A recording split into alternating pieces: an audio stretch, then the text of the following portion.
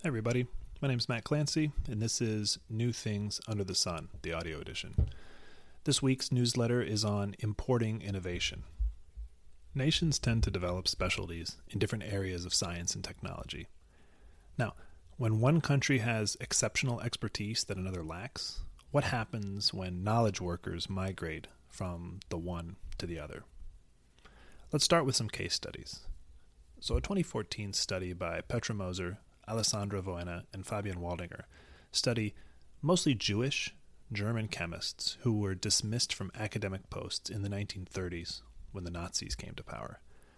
About 17% of all German and Austrian chemistry professors were dismissed in this way, and of this group, 26 appear to have immigrated to the United States.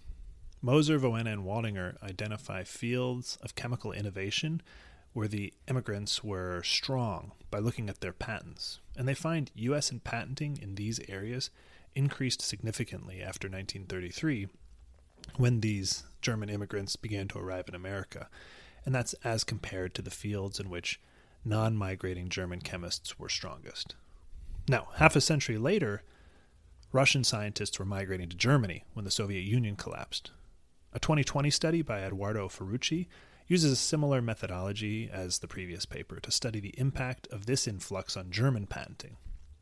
Ferrucci uses Soviet patents taken out abroad because there wasn't a patent system within the USSR, to identify fields in which the USSR had comparative technological strength. Now, broadly speaking, this wasn't chemistry like in Germany, this was in fields like physics and electricity. After 1991, when Russian scientists began to arrive in Germany, again, there's this uptick in German patenting in fields of Soviet strength, as compared to other fields. Now, lastly, let's think of recent work by Raj Chowdhury and Do-Yoon Kim, which exploits a quirk of U.S. immigration law to estimate the impact of Chinese and Indian immigration on innovation using traditional herbal knowledge. Many firms want to hire more knowledge workers from abroad, but they're constrained by the cap on highly skilled migrant visas that's issued each year, which was about 65,000 per year in the 90s. In 1999, driven by the dot-com bubble, this cap was raised to 115,000 per year, and then in 2004, it dropped back down to 65,000. Now, during the period 1999 to 2004, firms had greater scope to hire foreign knowledge workers. And at the same time, there's this other group of firms and institutions, which is mostly but not exclusively universities, that were exempt from this visa cap through the whole period. So Chowdhury and Kim compare the patent output of firms affected by this visa cap expansion to those that weren't affected. And they're interested in the traditional herbal knowledge brought to America by Indian and Chinese migrants. So they build a database of patents that disclose the use of herbs in their title or abstract. They find the number of herbal patents sought by firms that get to hire more migrants increases sharply when the visa cap is lifted, and then drops sharply when the cap is tightened. Whereas herbal patenting by these organizations that are exempt from the visa cap rules, their patenting doesn't change at all over this period. So, across time and space, these three case studies all tell basically the same story. When country X has technological strength in a certain area, then country Y gets stronger in that area after scientists and engineers immigrate. It turns out the story can be generalized beyond just these three special cases. To see if this trend is general, earlier this year a paper by Danny Behar, Raj Chowdhury again, and Hillel Rappaport look at 95 countries and 651 different technology categories. Among other things, they look at the probability that a country experiences what they call a takeoff in patenting in a particular technology category after it receives more immigrants who are strong in that field. So here, a takeoff is defined as going from 0 patents in that particular field to having a greater than average share of patents in that field. So, for example, if the typical country has 5% of its patents in, say, nanotechnology, a country that goes from having 0 nanotechnology patents to more than 5% of its patents in nanotechnology is one that has experienced a takeoff. It's a signification that you've gone from zero to sort of an above average national focus on that technology. And takeoffs are rare. Over the course of a decade, the probability a given technology field in a specific country experiences a takeoff is just 2.2%. But Behar, Chowdhury, and Rappaport estimate that when you double the number of immigrants who come from countries that are strong in that technology field, this raises that small probability by nearly a quarter to 2.7%. And note that doubling the immigration population strong in a particular field, that's not an unreasonable goal. The typical number of immigrants that are strong in a particular technology field is just 24. So, these results are not driven by one or two countries. They sort of appear to be general, but we might worry that this is a spurious correlation. For example, if a country is planning to pump a bunch of resources into nanotechnology, it might pull in immigrant scientists who are also experts in that field, and that might create this correlation between immigration and subsequent takeoff. But it might be that the takeoff would have happened regardless of the immigration, since they were pouring money into that field anyway. So what you want to do is separate out immigration that is pulled in by sort of resources and technological opportunity, and immigration that happens for other reasons. So the approach these guys take is to exploit variation in the number of immigrants that have already residing in that country from the past, because a lot of migration decisions are driven by sort of family connection rather than technology policy. And if you sort of restrict the immigration you examine to immigration driven by these sort of historic links, you find essentially different results, but they're consistent. Like, they have wider error bars, and they're consistent with the earlier results they get when they don't do all this extra work. Now, so far, this looks to be a general point. If you want to develop innovative capacity in a new field, one way to do that is to bring in people from abroad who already have expertise in that area. Not too surprising. But what is surprising, and what we're going to talk about for the rest of this newsletter or podcast, is the size of the effect. It's frequently bigger than the direct contributions of the immigrants themselves. So, in Moser, Voena, and Waldinger's study of German chemists fleeing Nazi Germany, 157 U.S. chemistry patents can be directly attributed to these fleeing migrants. But after we exclude those patents, the number of U.S. patents in fields where German immigrants were strong nearly doubled after their entry, from about 150 to 290 per year per class. Now, if we look at other fields where German chemists who didn't immigrate were strong, there was also a rise there, but not nearly as strong, just from 220 to 250.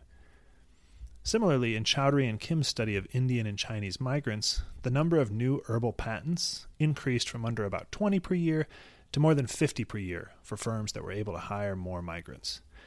And yet, herbal patents from inventors with typically Chinese and Indian names, which we can read, only increased to at most 15 per year.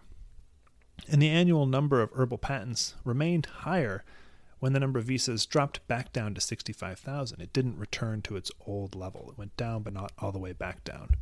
So immigration appears to have triggered an increase in herbal patenting that extended beyond the activities of just these guest workers. Now, at least in these two cases, the effect of immigration on innovation was greater than the direct contribution of the immigrants themselves. We don't know about the other cases, like the Soviets migrating to Germany, or sort of the general case, because the data is just not in those papers, but we'll have reason to believe by the end of this that this is a more general point too. So one reason that this is a surprising result, or you might think it's surprising, is that we might expect talented immigrant inventors to displace less talented American inventors. And that would tend to mean the effect of immigration would actually, the net effect would be less than the direct contributions of the immigrants themselves, since it would be accompanied by a decline in patenting by U.S.-born inventors. And, in fact, this does actually appear to happen. There is this decline. Moser, Voena, and Waldinger look at the fate of Americans who were already patenting in areas of German chemical strength prior to the arrival of the Germans. And these people were indeed less likely to patent in the same areas after the influx of talent. Instead, that rise in patenting seems to have come mostly from new inventors to the field, people who had not previously patented. Similarly, Ferrucci looks at what happens to German inventors who were previously active in fields where the Soviets were strong.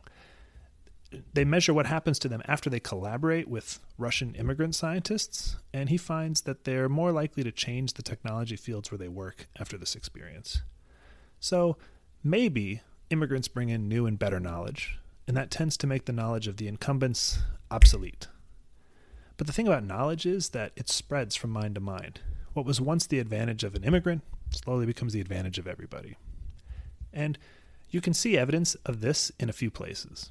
Last year, a working paper by Shai Bernstein, Rebecca Diamond, Timothy McQuaid, and Beatriz Posada cleverly did this clever thing to infer the immigration status of hundreds of thousands of U.S. patentees by matching them via their name and address to this database called the Infutur database. Now, this database includes the birth year of millions of people and a fragment, not the complete, but a fragment of their social security number. Because social security numbers are dispersed according to a known formula, the authors can use it to infer the year the number was assigned to a patentee. And since they know the year they were also born, that means they can infer the age you were when you got assigned a social security number. Most U.S. people, like 90%, are assigned a social security number at birth or when they work their first job, which is typically in their teenage years. And they show the vast majority of people who are assigned a social security number in their 20s are people who immigrated to the USA. So, armed with evidence on the migration status of tons and tons of inventors who have U.S. patents, they show that the patents of immigrants are a bit more likely to cite foreign patents than the patents of U.S.-born inventors. Specifically, the share of citations to foreign patents is about 3 percentage points higher for immigrant inventors. Now, if we trust patent citations are signals of actual knowledge transfer, and they probably are at least a bit, then immigrants incorporate knowledge of foreign work into their own inventions at a higher rate than U.S.-born inventors. And the thing is that knowledge probably transfers thereafter to U.S.-born inventors too. Most patents involve teams of inventors, and more than half of the inventors that immigrants work with are not themselves immigrants, at least according to this database. So, another paper from 2015 looks in even more detail at the effect of immigrants on citations, but in the specific context of academic work rather than patents. Now, that may actually be better data than the data we have on patent citations, since there are some potential issues with patent citations that won't be present for academic work. This is a paper by Aina Ganguly that also studies the collapse of the USSR, but looks at how citations to Soviet research change when Russians migrate to the United States. And so she has two main approaches. In the first, she looks at how many citations are made to Soviet-era scientific literature by non-Russian residents of different U.S. cities before and after the collapse of the USSR. On average, for each newly arrived Russian immigrant scientist, residents of a city make another 8 citations per year to Soviet-era scientific literature. And remember, this is non-Russians. So the idea here is that these immigrant scientists move to a city, and the city sort of learns about this existing Soviet research that was out there but unknown to them. Second, she looks at how migration affects citations received by an individual scientific article. So she matches a migrating scientist to a set of control scientists who are similar along a bunch of dimensions and looks to see what happens to the citations their Soviet work receives from the U.S., again from non-Russian U.S. residents, after they migrate. Now, the effect here is small, but it is there. Migration buys each of your papers about 0.03 extra citations per year from U.S. researchers relative to that control group who didn't migrate. So, access to new knowledge for domestic inventors is one way that the innovation impact of immigration might be so big. Another is by enabling the combination of existing and new knowledge. Now, to the extent that innovation is about combining old ideas in new ways, teams composed of immigrant scientists and U.S.-born scientists who have different knowledge may be able to create inventions and innovations that are unavailable to either group on their own. And Chowdhury and Kim do find evidence of this. Patents that mention both an herbal compound, which they believe is sort of the knowledge that Indian and Chinese migrant workers bring with them, and patents that mention that and a synthetic compound, which they sort of view as the area where U.S. has a knowledge advantage, are more commonly invented by teams comprised of both immigrants and U.S.-born workers, as compared to teams comprised entirely of immigrants or U.S.-born workers. So, to close, let's look at a grim but illuminating study. As noted above, Bernstein and co-authors have constructed this really interesting data set of U.S. inventors who migrated to the USA no earlier than their 20s. And though this group is only 16% of inventors in their data set, they actually account for more than 16% of all patents, fully 22% of all patents, over 1976 to 2012. And if you try to adjust for the quality of the patents, the share of value they bring is even larger. So the direct contribution to innovation of this group is already quite large, but they additionally seem to have a large and positive effect on their U.S. collaborators. To show this, the authors look at what happens to an inventor's collaborators, which is the other inventors that they're listed on patents with, when the inventor suffers an early death. And in this case, an early death is one that occurs prior to the age of 60. They have this information from their data set. For every inventor who dies early, they match them to a second inventor who didn't die early and was similar to the deceased in other ways up to that point in their life. So they have the same immigration status, they're about the same age at the year of death, they have similar patenting history, the number of co-inventors they've worked with is similar, and so on. So now they have two inventors who are similar in a lot of ways, except one of them died early. They then identify all the collaborators of those people and look to see what happens to them in the years after one inventor dies and the other lives. They find that those who previously worked with the deceased take out fewer patents every year as compared to those who worked with a similar inventor who did not die. However, when they split their results up by immigration status, they find the effect is stronger for immigrants. On average, when an immigrant collaborator dies early, U.S. inventors produce 0.4 fewer patents per year thereafter, compared to those whose co-author did not die.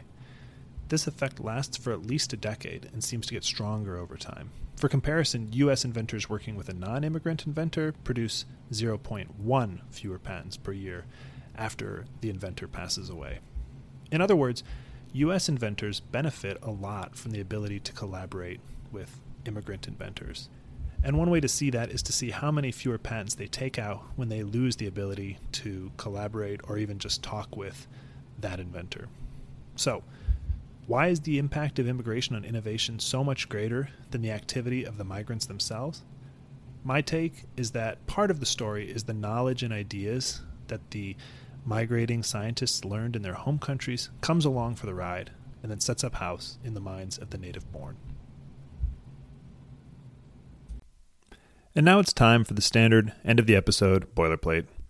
You've been listening to a podcast from New Things Under the Sun, a living literature review with the mission of communicating what academia knows about innovation in accessible but rigorous research syntheses.